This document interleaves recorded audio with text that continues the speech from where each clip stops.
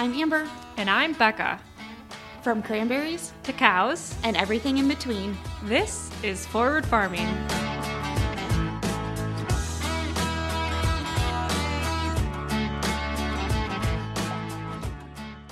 Hey guys, welcome back to Forward Farming.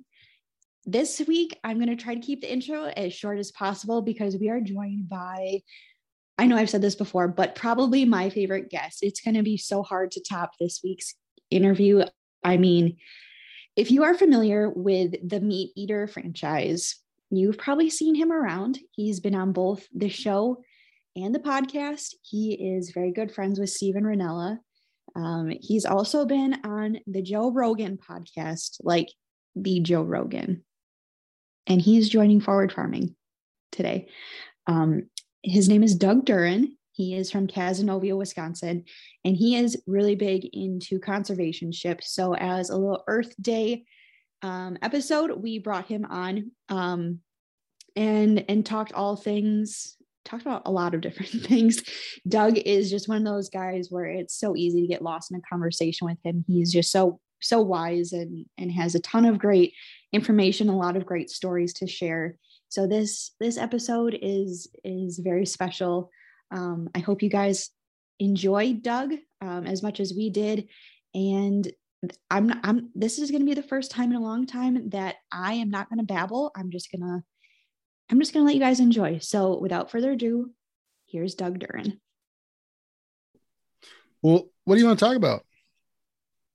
Well, I know you just already kind of introduced yourself to us, but I didn't hit record. So again, hashtag bless this mess.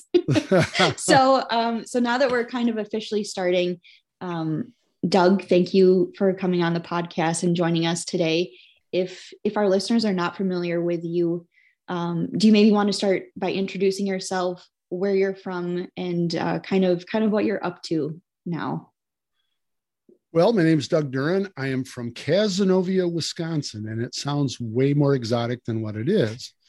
I am fifth generation from this area. I grew up in Cazenovia, and we had a farm 2 miles south of town.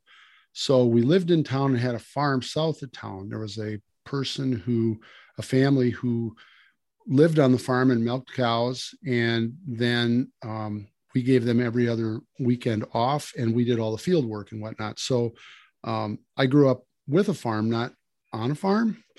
And I like to say that the difference is when I got on the bus in the morning, I didn't smell like cow shit like a lot of the farm kids did. So that's Southwest Wisconsin, the Driftless area, northeastern Richland County, just a lovely area to be from. I guess that you guys reached out to me because of the work that I've done in conservation and, having a little bit of a platform and knowing a little bit from my work with Steven Rinella and the folks at Meat Eater. Yeah, I have to say my husband, Dan, he's the one that kind of introduced me to you through his love of Steven Rinella and the Meat Eater franchise, I guess is what it is now. So we'd watch Meat Eater and we'd have to watch this one episode where you were hunting with him. And he's like, that guy, that's Doug. He lives in Wisconsin. You need to get to know this guy. So why am I talking to you? Why am I not talking to your husband? I know. I'm waiting for him to just come barging through the door and just take over this interview for me. But I was almost thinking it would have been a great episode for the guys to take over because they would have just lost their minds. Yeah. Well, we needed to get something done today. And I feel like they would just, that is true. This is business. They can have their leisurely conversation a different time. Well, depending on how this goes, I'm not promising anything now, but depending on how this goes, maybe we can do another one. Yeah. That would be great. We can talk fun then. But thank you again. I know you're busy. You sent me an email and you're just saying, yeah, I was with Steven all weekend and doing the Meat Eater podcast, and you're just talking about being on Joe Rogan. So, we're nowhere near that caliber. So as I said, I was also talking to some high school kids over in Pewaukee a couple hours ago, and the kid was like, oh my God, I can't believe you answered my email. And I was like, well, let me tell you a story about that. I don't know, 13 years ago, my wife and I were driving up to Custer, Wisconsin, when we were going to the Alternative Energy Fair. And we were driving our Prius up there to the Alternative Energy Fair, if that tells you anything about us, I guess. And on the way up, of course, we were listening to public radio. And it was Friday afternoon, and we were listening to Jean Faraka on her show Here on Earth. Jean's since retired. But, and on Friday, she had this segment called Food Fridays. And you know how people on public radio talk, right? They have that low, groovy sort of public radio voice. And she says, and today on Food Friday, we're going to be talking to a young man from Michigan who now lives in New York. And he wrote a book, A Scavenger's Guide to Haute Cuisine. And so Stephen Ranella, everyone. And Steve goes, hey, Gene, how you doing? And because he's from Michigan and, he's just a very unassuming guy. And so we're driving along and I'm like, wow, this guy's really pretty interesting. And the Scavenger's Guide, for those of you who don't know, is a really cool book about how he put together it was a Thanksgiving meal on all kinds of different foods that he had gathered in the wild, everything from little pigeon babies from out under a bridge to trapping sparrows or catching them with snares and some eels, and then some fish from Alaska with Ron and Joan Layton, who I ended up spending some time with, and just lovely people. And it was just really fascinating listening to him talk about Escoffier, the French chef that the book was based on, a cookbook that Escoffier, a French chef from the late 1800s, early 1900s, and how Steve pitched this book idea, and damn, he said somebody bought it. And so he had to go out and do this thing. And it was just really interesting. And then he gets towards the end of the segment, and he goes, oh, and by the way, I got this other book came out. It's called American Buffalo in Search of a Lost Icon. And he talked about the book a little bit. I took a sticky note out of the glove compartment of the car. My wife was driving, and I wrote Stephen Ranella on it and stuck it to the dashboard of the Prius on the way to the Energy Fair. And we go and we do the whole, Energy Fair thing. And we stay up there Friday night. We stay up there Saturday night. And Saturday night, Otis and the Alligators are playing, which was kind of a blues band, dance band. And so we were dancing on uneven ground inside the tent. There's a point to this story, I promise you. And so we're dancing on uneven ground. And I wake up the next morning and my knee looks like a basketball, my left knee. And I was like, honey, I got a problem over here. And we may have had a couple of those Shine On beers that they make for that festival also. And anyway, so Sunday morning we're heading back, and we had to stop and get bags of ice for me to put my knee on, cover my knee. And we stop on the way back, and we get into Madison, and we go to the pharmacy and we get crutches. And as we're getting out, Trish is like, you just get in the house. I'll unload the car. I mean, it was only a couple of bags, but so both doors of the Prius are open. The front doors of the Prius are open, and I'm schlepping myself into the house on the crutches. Wind blows through, takes that sticky note, blows it across the yard. She sees it. And I don't think it was because she knew what was written on it. She's just doesn't like litter. And she trots over there and picks it up and looks at it and goes, oh, here's the name of that dude that we were listening to on the way up. Had she not done that, none of all this other stuff would have happened in the last 13 years. So it was a simple twist of fate. She went and because I was laid up, because of my knee. And so she went down to the Borders bookstore, and sure enough, they had both books. And I read them both in just a few days and ended up sending him an email to the publisher. And lo and behold, he wrote me back. And we became pen pals, such as it was with email. And then after about, 9 months or 10 months or something like that, we had this lovely conversation that kind of went back and forth, and time would pass, but then all of a sudden one of us would write to the other one. And I said, hey man, if you ever, this has been great. But if you ever want to hunt in Wisconsin, let me know. And his email response was 2 words, really? ? When ? And in 2000 on New Year's Day of 2010, so New Year's Eve 2009 to 10, I went to Madison and picked him up at the airport, and we became friends that weekend. And all this other stuff has happened since. That's wild. That is so cool. Yeah, it really was. And I was telling those kids earlier when I was talking to them, because the kid was like, I can't believe you answered my email. And I was like, well, as long as I can.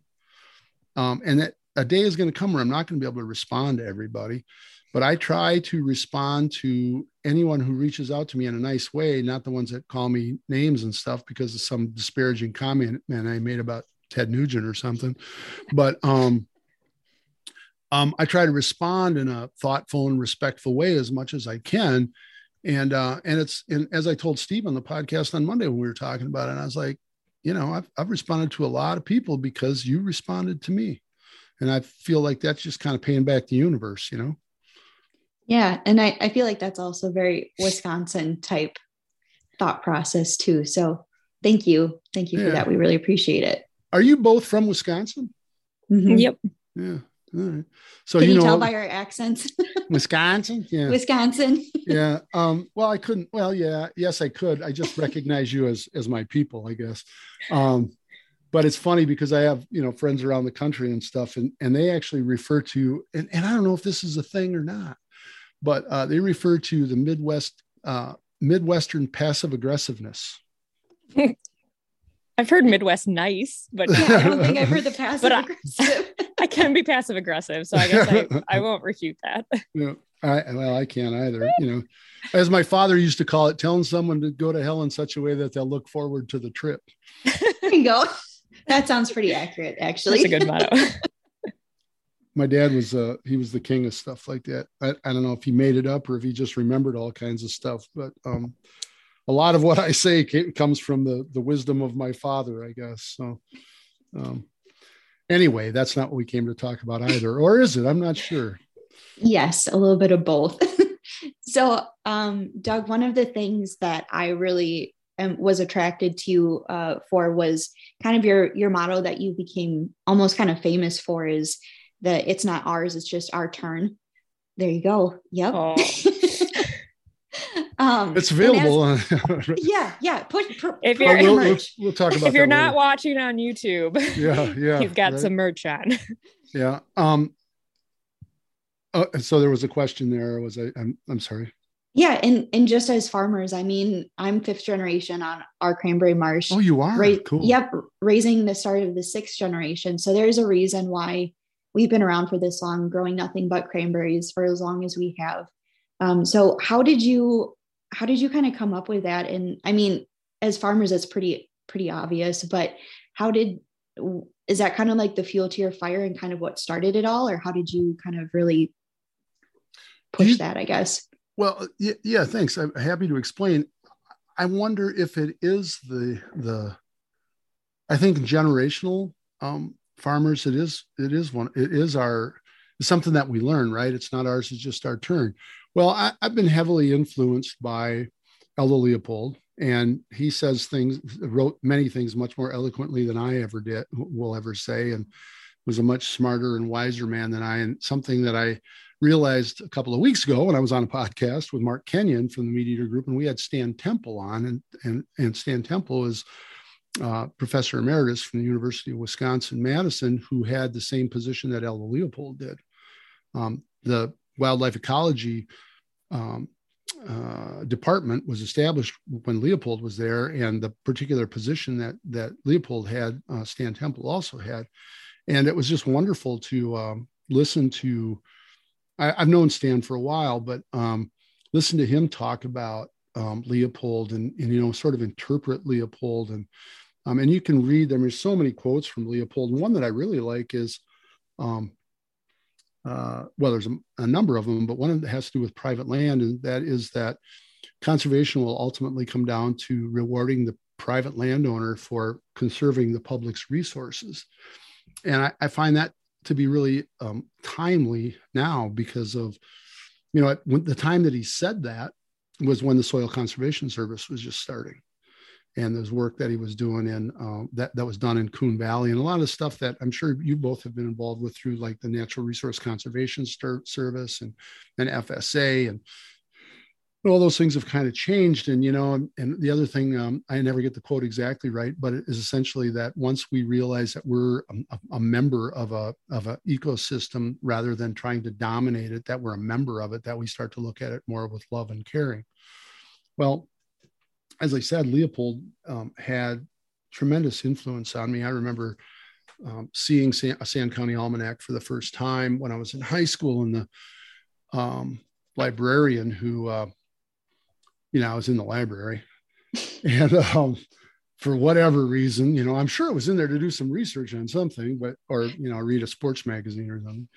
And she said, I think you would like this book. I mean, she knew a little bit about me and enough about me to know, and it was sitting there on the desk. And then I did start to read it, and sort of, I was kind of inspired by it. Right. And having grown up, as I told you earlier, with a farm, not necessarily on it, my family, my great grandfather came from Germany in the 1850s. Our grandparents came from, part of the family was born in Germany, part of the family here. My great grandparents had a sawmill, and actually had a railroad also that went from here to Laval, 7 miles long, or as he liked to say, it's not as long as all the others, but it's just as wide. The sawmill, and so they were lumbermen, right? I mean, and you could look at the plat books like in the late 1800s or early 1900s, you see Joseph Duren, and then the next time the plat map would come out, that he'd be on a parcel of property, but then it'd be gone. And in coming up on 120 years ago, in 03 actually, but it's close enough that I say 120 years ago, they had the sawmill up here, pointing behind me, in a town called Germantown. And that's where the sawmill in the original homestead was. That's still in the family. It's just owned by a cousin of mine. And then our farm, or the land that became our farm, was about a mile away. So in 03, he bought a part of that farm, or part of that woods, for the timber. So a 400-acre farm. And when we were farming big, our cropland was 114 acres. And now it's 100 acres of tillable, although it's all in CRP, 60 acres of pasture, and 240 acres of woods. So he had the woods to supply raw material to the sawmill that was a mile away. And my grandfather, who was a World War I vet, also had a sawmill here in Cazenovia. And I actually have a picture of my great-grandfather standing by his railroad, or the locomotive. Everybody else I heard he was kind of a tough guy, mean old cuss, and everybody else kind of standing away from him. He looks very kind of Abe Lincoln-like. He's got a stovepipe hat on. And then there's some boards off to the side. My dad said, well, that was your grandfather's sawmill there. So that was in the, right after World War I. So in the late teens, early 20s. And our farm had been, or what became our farm had been, they'd carved a farm out of that.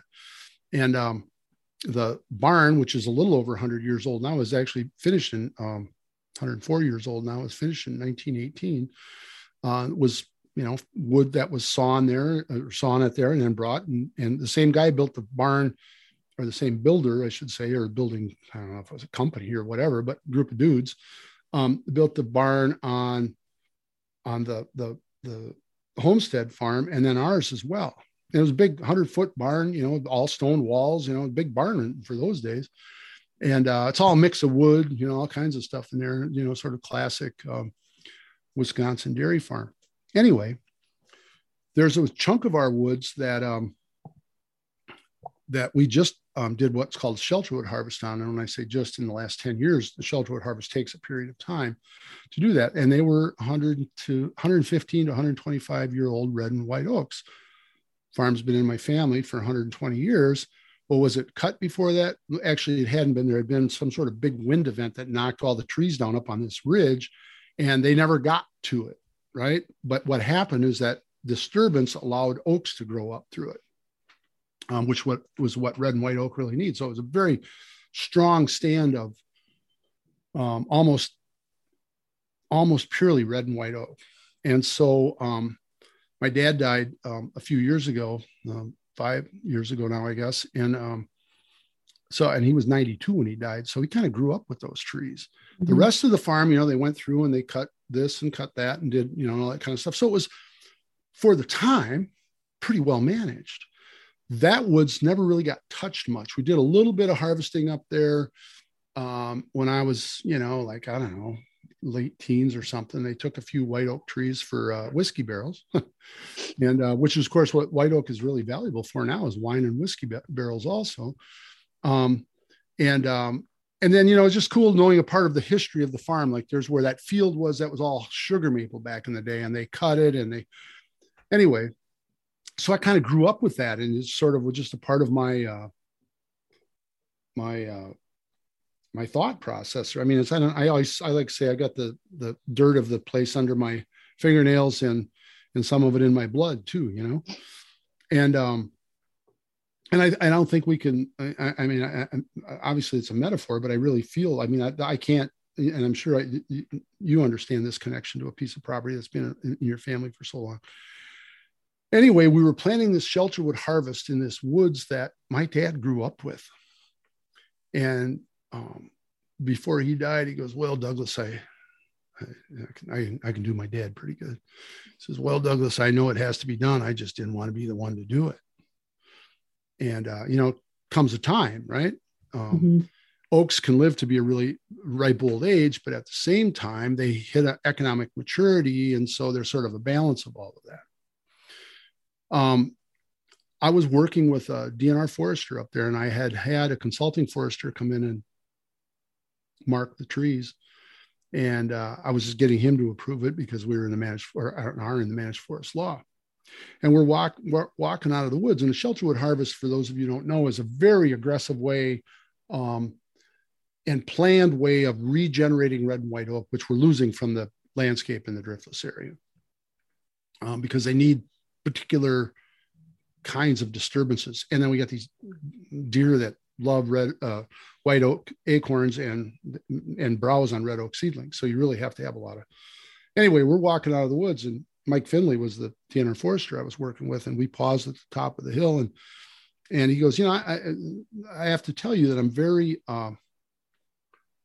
impressed with your willingness and your family's willingness to take on something like this shelterwood harvest and think about the future, right? Mm-hmm. And I was like, well, 100 years ago, they were.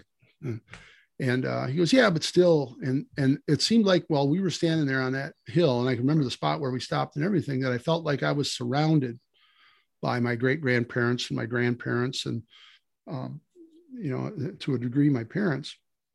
And then I was thinking about, what's next for that woods, because one of the things that Mike really made me think about was, when you do forestry work, when you do a harvest, it's not just about what you're taking, but it's very much about what you're leaving as well. And the driftless area had been high graded for quite a while. They take all the best and leave all the crap, right? And so we were actually doing the worst first, and then aggressively managing in a way that we actually have a pretty good regrowth of red and white oak.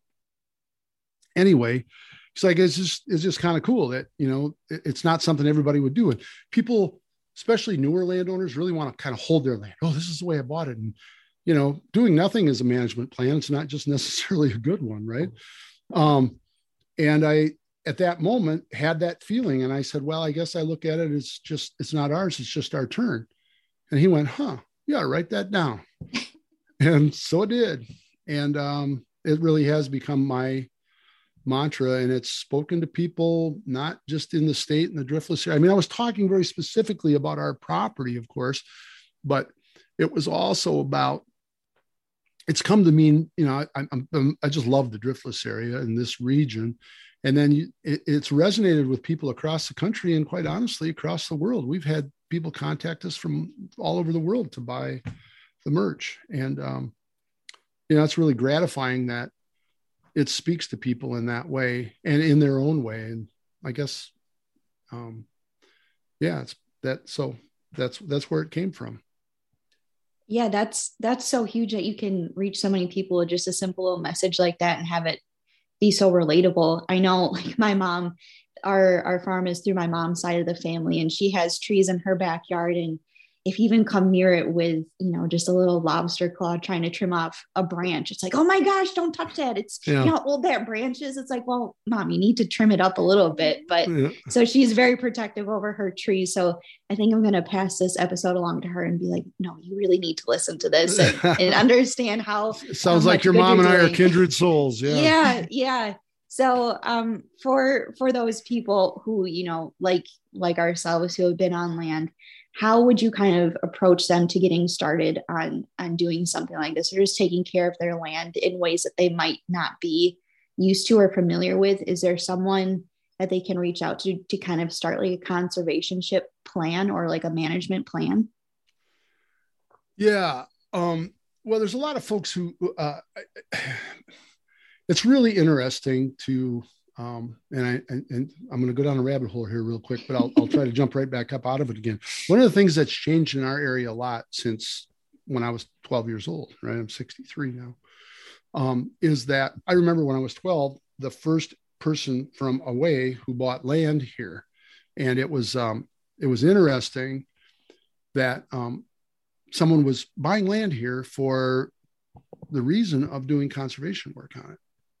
I didn't realize that at the time, but over time, it's still in his family. The guy's name was Hans Morsbach, and that land is still in his family. But it was like the first person. Now, 65% of our county is owned by people who don't live here. And, there's a part of me, it's like, oh. On the other hand, the property that cat bought was a mess. It was, the creeks were real wide and shallow. It was highly erodible, all of that. And he ended up planting trees on it and stuff. And he started with, and so what I would suggest is this, and that has changed over time, I guess that's one of the big changes that I've seen over time. And management planning really starts with the individual, like, why'd you buy it? So I have a land management consulting and contracting business, and I didn't come on here to pitch that or anything, but I do. Pitch away. Yeah. Yeah. Well, it's DougDuren.com.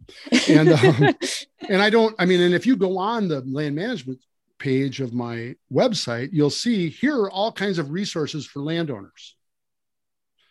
And then down at the bottom, it's like, if you go through all that and you still want to hire me, I'm like the biggest soft seller there is when it comes to all this stuff.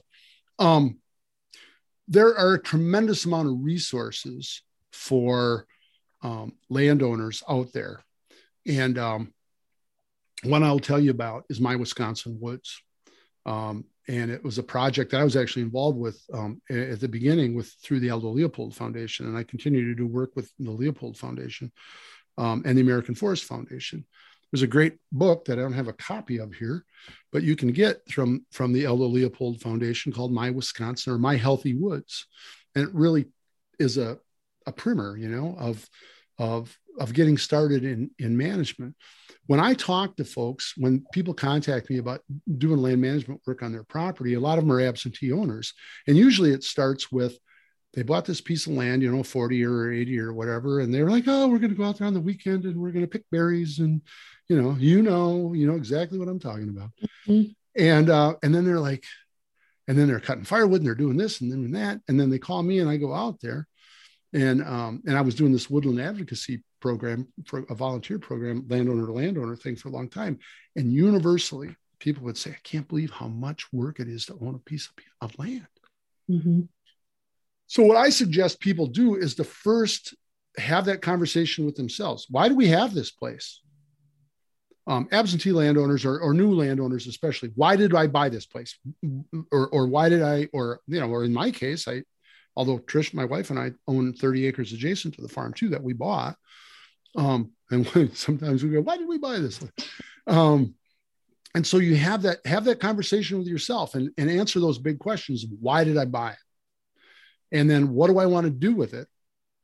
And then you also should explore your own conservation ethic and your own conservation idea. And that's where the Leopold Foundation is a great place to go. They're great. They have wonderful resources there. UW Extension is another great place. Your county Conservation Department is another great place. And the county, almost every county in the state has a county DNR forester. These folks are all there for free, and so I'm always saying, well, and you don't have to feel like, well, the government guy is going to come out and tell me what to do, or gal.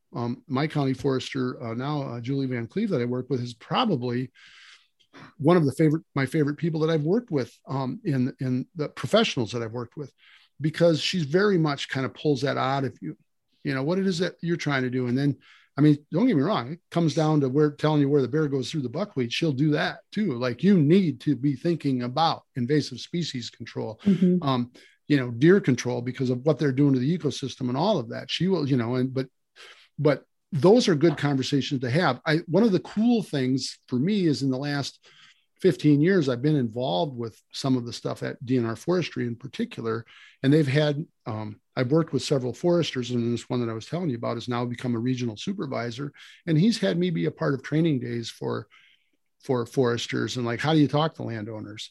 And, you don't have a forest, you have woods, it's not, don't use acronyms and those sort of things, or if you do, explain what it is right away. Well, let's talk about the size of the tree. Oh, there's this thing called basal area, and there's, DBH, the diameter of breast height. These are how we measure trees, and, so that people aren't intimidated by that. But one of the things, if people are interested in getting involved with their own management, as opposed to just hiring somebody to do it, which, happens, and I'm happy to do that for some folks, that just self-education. There's just so much material out there. You can literally go on DougDuren.com and look at all, and under the land management page, and there's all kinds of stuff, all kinds of free information on there. And it leads you to more. And My Wisconsin Woods through the Aldo Leopold Foundation is one of the best places. And it's not just for landowners either. This other thing that I do want to talk about in a little bit, about getting people involved with conservation. It's an opportunity for them to learn, like, what's TSI, timber stand improvement. And why is that important? Or invasive species control. Why is that important? And how do we do that? Wildlife management. One of the things I talk about with hunters and access seekers and foragers and stuff is, habitat. It is so important to understand what that is, and what the various animals, or whatever it is that you want to pursue, what those require. If you want to be a better hunter, or a better forager, or a better fisher person, or any of those things, you need to know the environment in which your prey lives in. And I know a few pretty good deer hunters who didn't know what the hell tree they had their bow stand hanging in, but the best ones know everything that's going on. So did I answer your question? Yes. Yes, you did. And then some.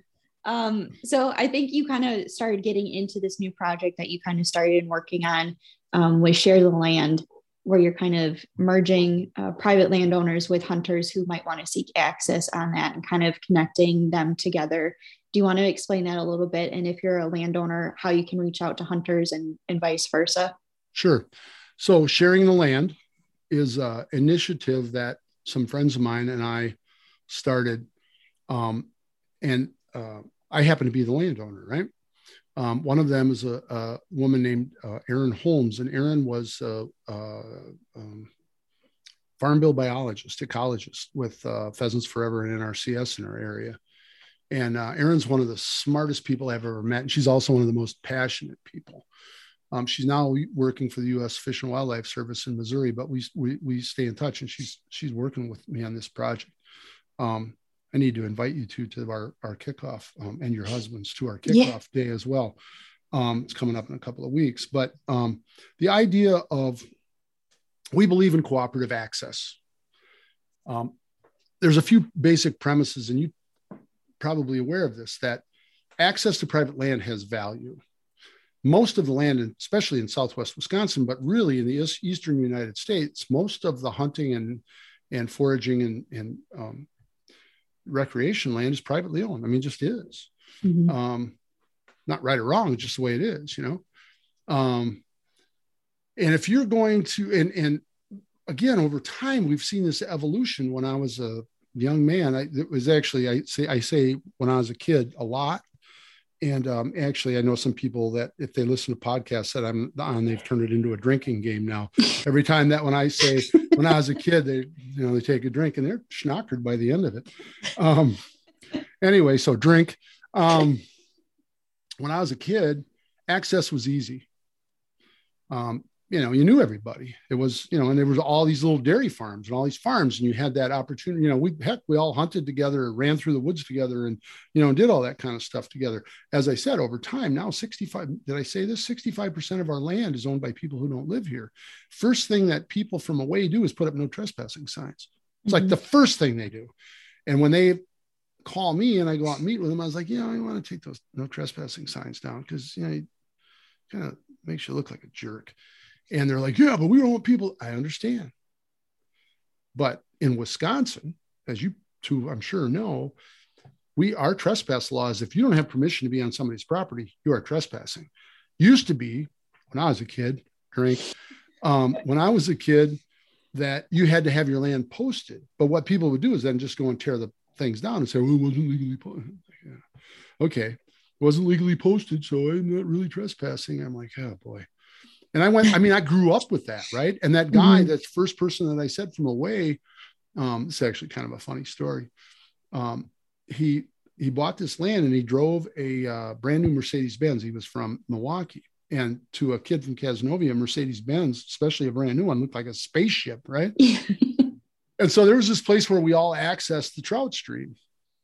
And it was by Charlie Green's place. And you just go through the fence there and go down to the trout stream. And a couple of buddies and I rode up there one day, and here on the fence, on the gate, was a sign that said, if your land is posted, stay the hell off of mine.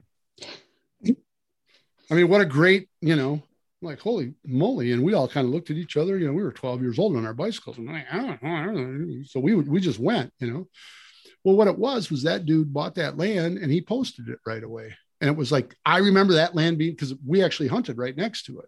It was like, what do you mean posted? We can't go in there, I guess.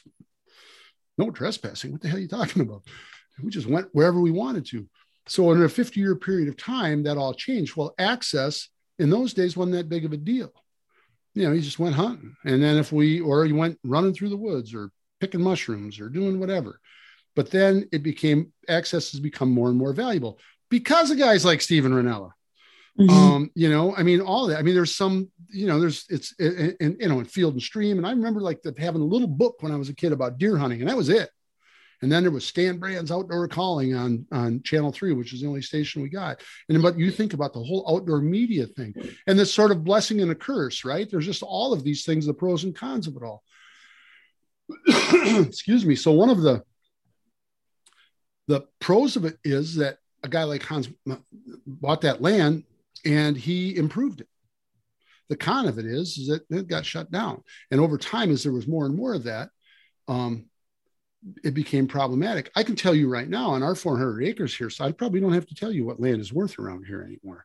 But our 400 acres out here, it used to be that the cropland was worth, whatever amount of money, and the rough land was worth about half that. Well, now they're worth about the same. And that price just keeps going up and up. And skyrocketing, accelerating in such a way that there is nothing that we could do on our farm right now. Like if I was going to say to my brothers and sisters, we all own it together in an LLC, I want to buy you all out. And they can go, yeah, well, what are you going to do to, I don't know what I would, there's nothing I could do there to make it where it used to be sort of driven by the return on investment. But ours is such a recreation property that there's high value for the recreation access of it. And so properties are being bought because people want their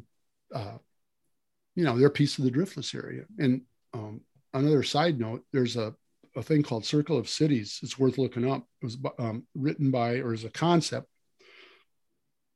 put forward by a landscape architecture regional planning professor at the University of Wisconsin named Dr. Phil Lewis in the 60s, 70s, and early 80s. And everything that he said is coming to fruition.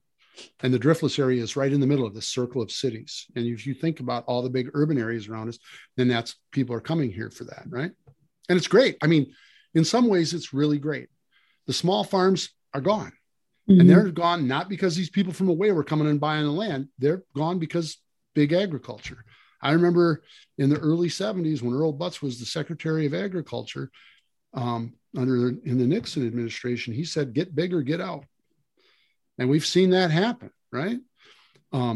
It's interesting to me now that we see sort of small agriculture coming back. I have some friends who are doing like small specialty stuff. And then of course, CSAs and all of that kind of stuff.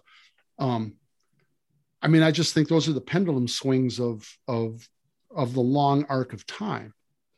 Anyway, a lot of places that were, well, it's a damn shame these people are coming and buying it. Like, well, I just kind of go, well, I mean, it doesn't hurt that I'm in the land management business. And although I'm 63, I'm close to retiring, but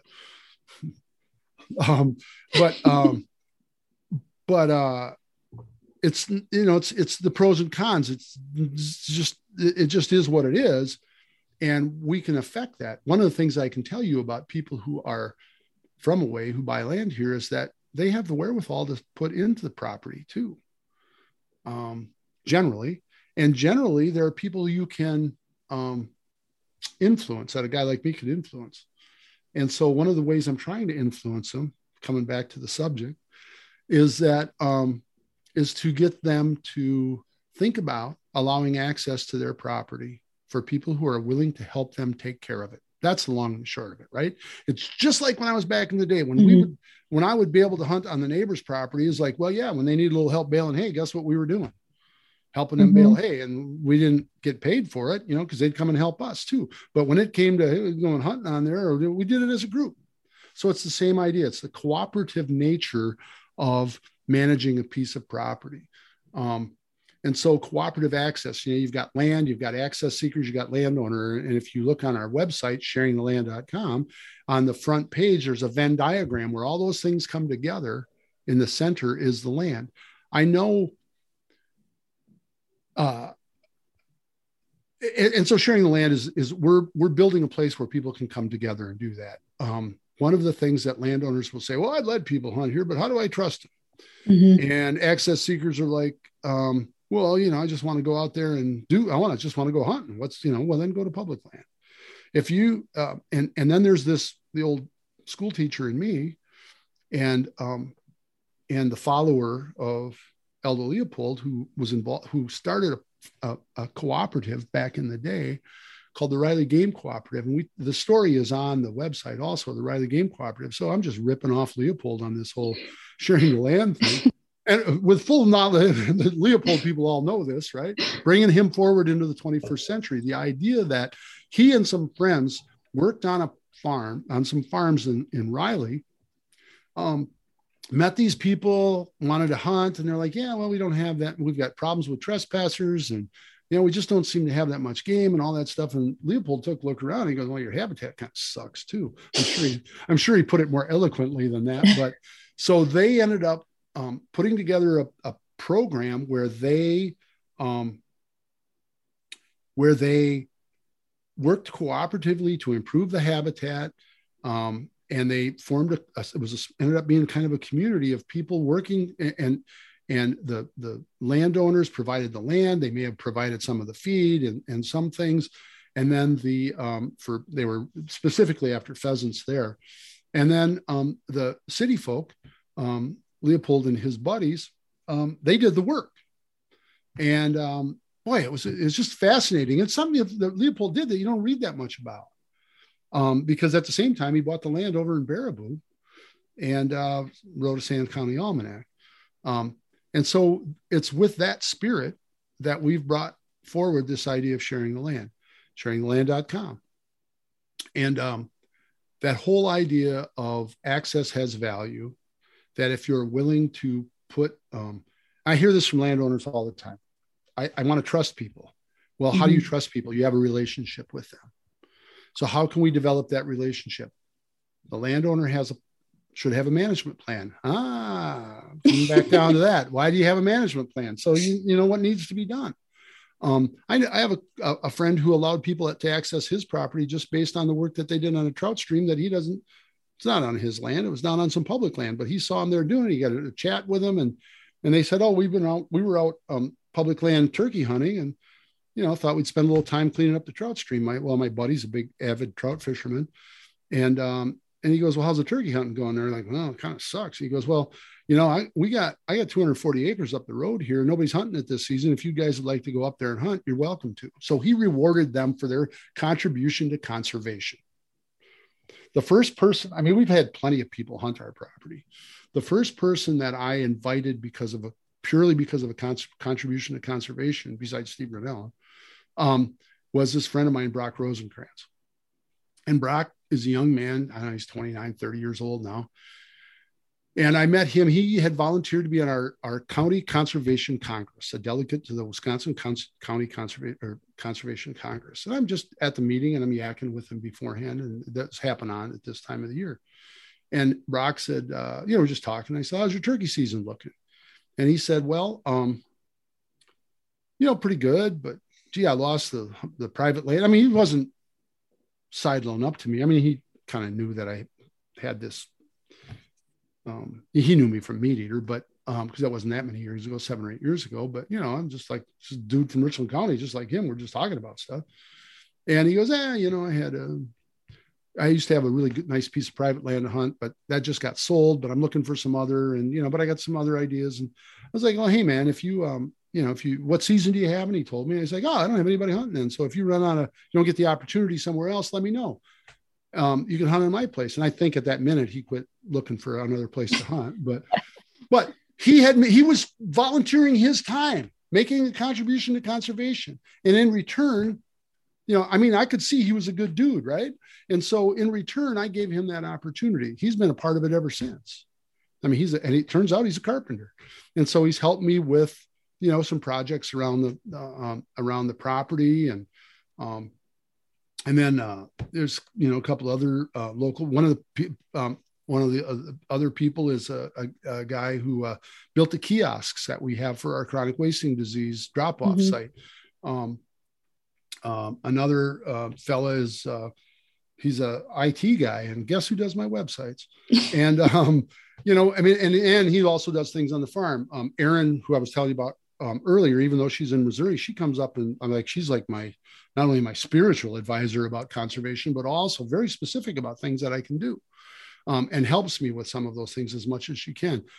Lindsay, who actually lives in the state of Washington, and she's a small, I don't know, you call her a backyard farmer. She's got 10 acres and she raises some sheep, and she does she's fascinating, and actually very accomplished conservationist. She and I got connected some years ago when I was out in Seattle for a thing with Meat Eater, and met her and her husband, and have kept in touch. And so she actually works with me, or works for me, she's the one who sends out the merch and stuff. But she's also does a bunch of volunteer stuff. So she'll be here for the kickoff party. And then last year, Steve asked me, well, how many people hunted your farm, accessed your farm last year? And I was like, I think it's 40. Oh, wow. And a lot of them, their contribution to conservation was coming and killing a damn doe on our farm. Because we have, and that was one of the things that motivated me to do this. 8 years ago, I shot 7 deer. I'm sorry. 8 years ago, I shot 7 does one afternoon. And, you got all in the gut, and, yeah. And I was just stacking them up like cordwood, and then I'm gutting them out, and I kept 2 for myself. And the other ones I took down to the venison donation program. But even in that moment, why am I doing this? A couple of things. One, I love white-tailed deer. Mm-hmm. I'm fascinated by them, all of that, which is why I'm concerned about chronic wasting disease too. But I felt like a deer exterminator at that point. I'm like, I don't want to feel that way. Yeah. At least you could donate it, but at the same time, if someone else could come and help you out and then also feed their family, understand why we were doing it. That was their contribution to conservation as far as I was concerned. Dana Fulton, who's Channel 3, she's the, one of the weather people there, and her husband, Jared, are part of my co-op now. And she and I met because she wanted to do a thing about It's Not Ours, It's Just Our Turn. And we did on Channel 3 and talked about conservation and stuff. And she's a real novice hunter. And she's like, well, we really want to come and help you with something. And I just invited them out because of this, because she had me on, and I met her husband, and he's a fisheries guy, and, interesting people. And they came out and hunted and stuff. And they're just like chafing at the bit to come out and do something. I was like, understand, you came out and took a doe. That is a contribution to conservation as far as I'm concerned. And you're right. They got the experience. They got the meat. They got the understanding of, I spent some time explaining to them why we're doing this. They learned about CWD. There's a lot of things that happen, as a result. It's not hard for me to find people to hunt on my place. I can tell you that. I got a list. I say that's like getting Green Bay Packer season tickets. It's a long ass list. And every year, a couple of people move up, come off of it. But it's kind of random as to who does and who doesn't, because ultimately I'm still people that I invite are interested or interesting. Steve, for instance, on his podcast last spring, invited Ya Yang, this Hmong guy from Minneapolis, and his daughter to come and turkey hunt with me before he even talked to me about it.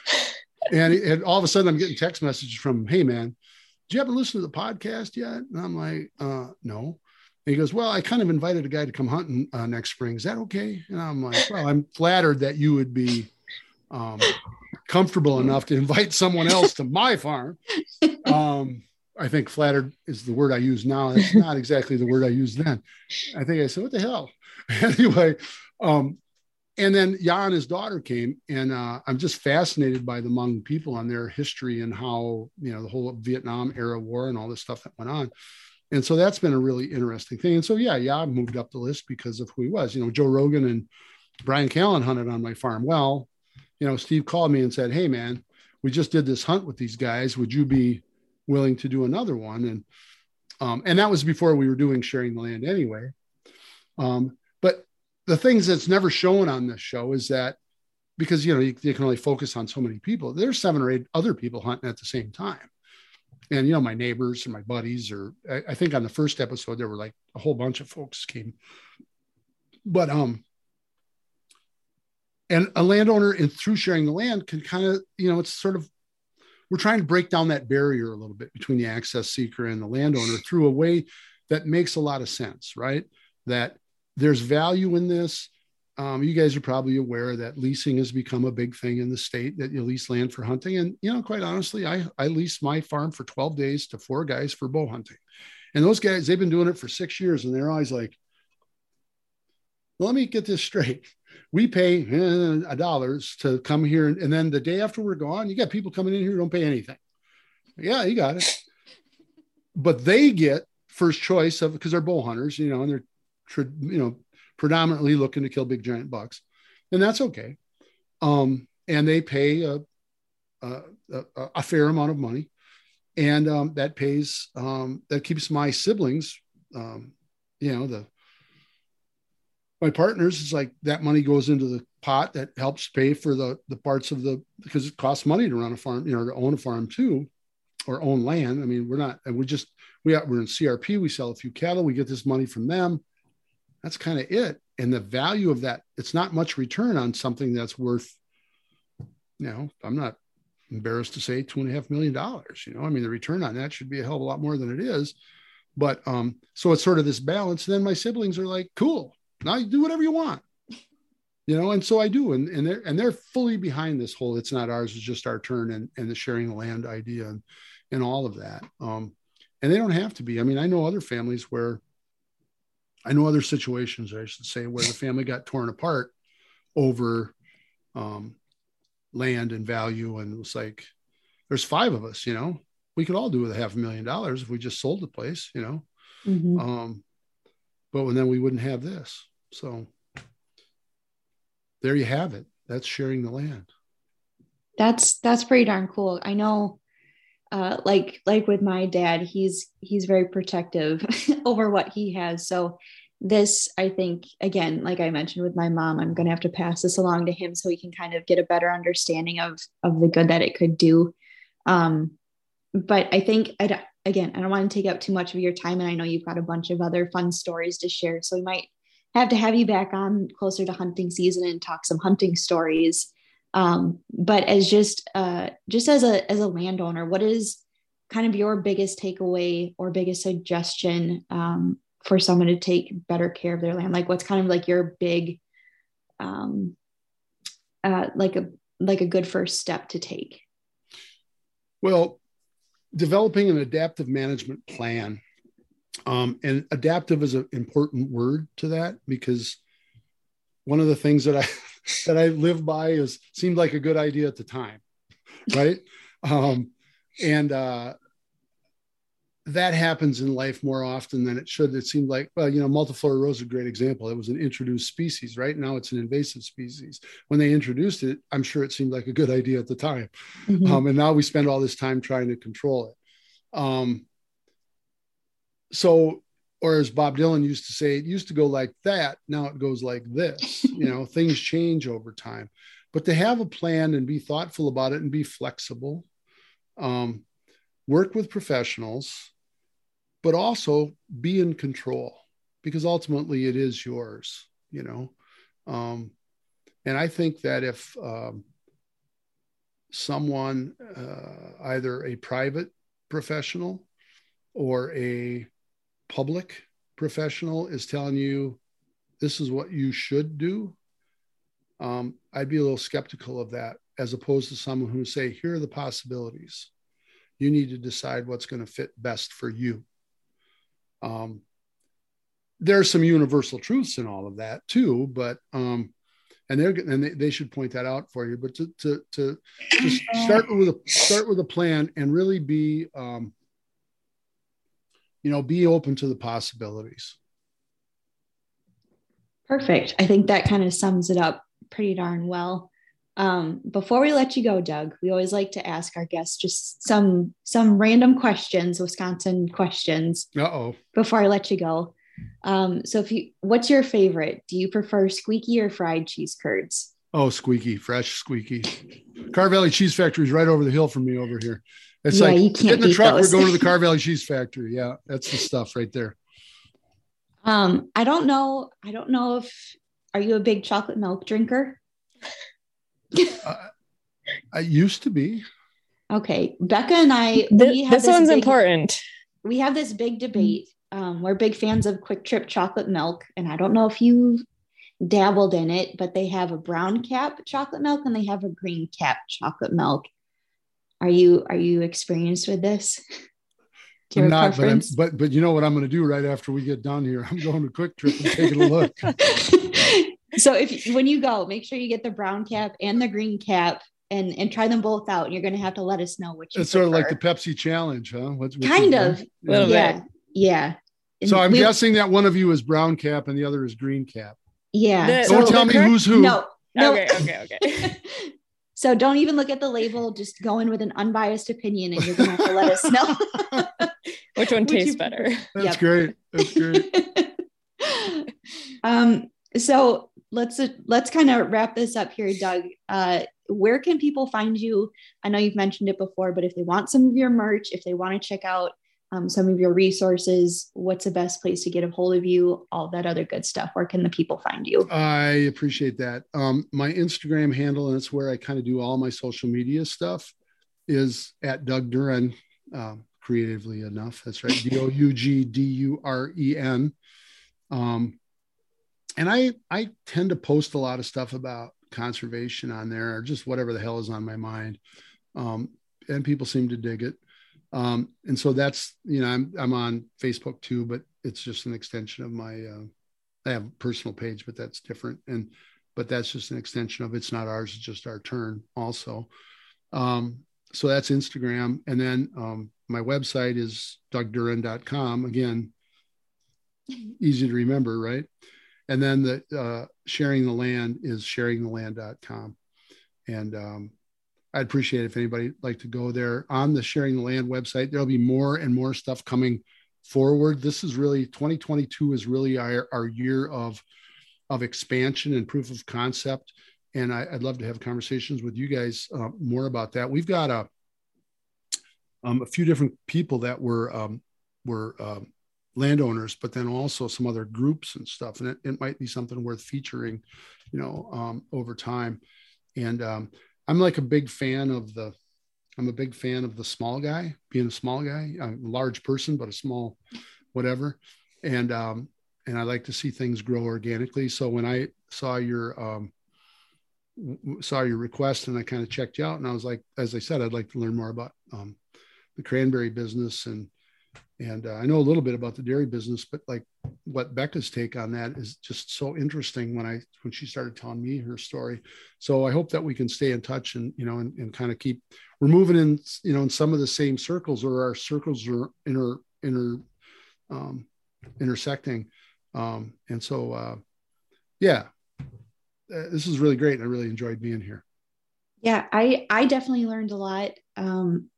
Like I said, I think a lot of people are going to benefit from hearing your knowledge. You've got so much going on up there that I think this is going to have to be a multi-series thing with you if you're willing.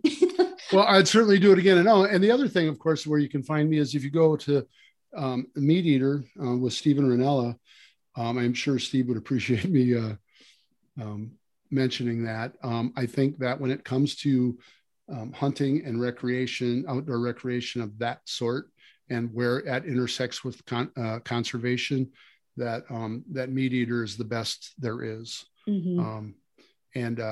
I've had the good fortune of being on 7 episodes of his show, a couple episodes of a thing called Back 40, which was a land management thing that's on their YouTube channel. Yesterday, today's Thursday, Tuesday, an episode just came out that we filmed on the farm last December with Ryan Callahan, who's the director of conservation with Meat Eater. And that's about deer hunting in Southwest Wisconsin and chronic wasting disease. And I think Cal did a great job with it. Yeah, that was great. It was a pleasure to work with those guys on it. And there should be another one coming out pretty soon that part of it was recorded on the farm, but I'm not really in it. It was a turkey hunting episode. There might be a section at the end, speaking of milk, where I just deliver 2 glasses of milk to the table and then walk away. I haven't seen it yet, so I'm hoping that that's in there because it was sort of Alfred Hitchcock-esque. And so, lots of places you can find me, and I really appreciate the opportunity to be on here, and certainly will let folks that follow me know about your podcast as well. Great. Well, thank you again so much for all of this. Again, go out to Quick Trip, get that chocolate milk, and let us know what you think. This is the one takeaway. This is a hot topic. Huh? That's a hot topic. It is. We're actually talking to someone from Quick Trip later this afternoon, so that's always kind of like our joke with them. So this is going to be kind of like the tiebreaker of all tiebreakers. So this is important. Pressure. No pressure. No pressure. Just don't get it wrong. Well, thank you everyone for listening. We really hope you enjoyed this. If you're not following us yet, you can go follow us on Instagram and Facebook at Forward Farming Podcast. And then you can also follow our personal pages. Amber is at Cranberry Chats and I am at Becca Helby. So thanks for listening, and we'll catch you next week. Bye.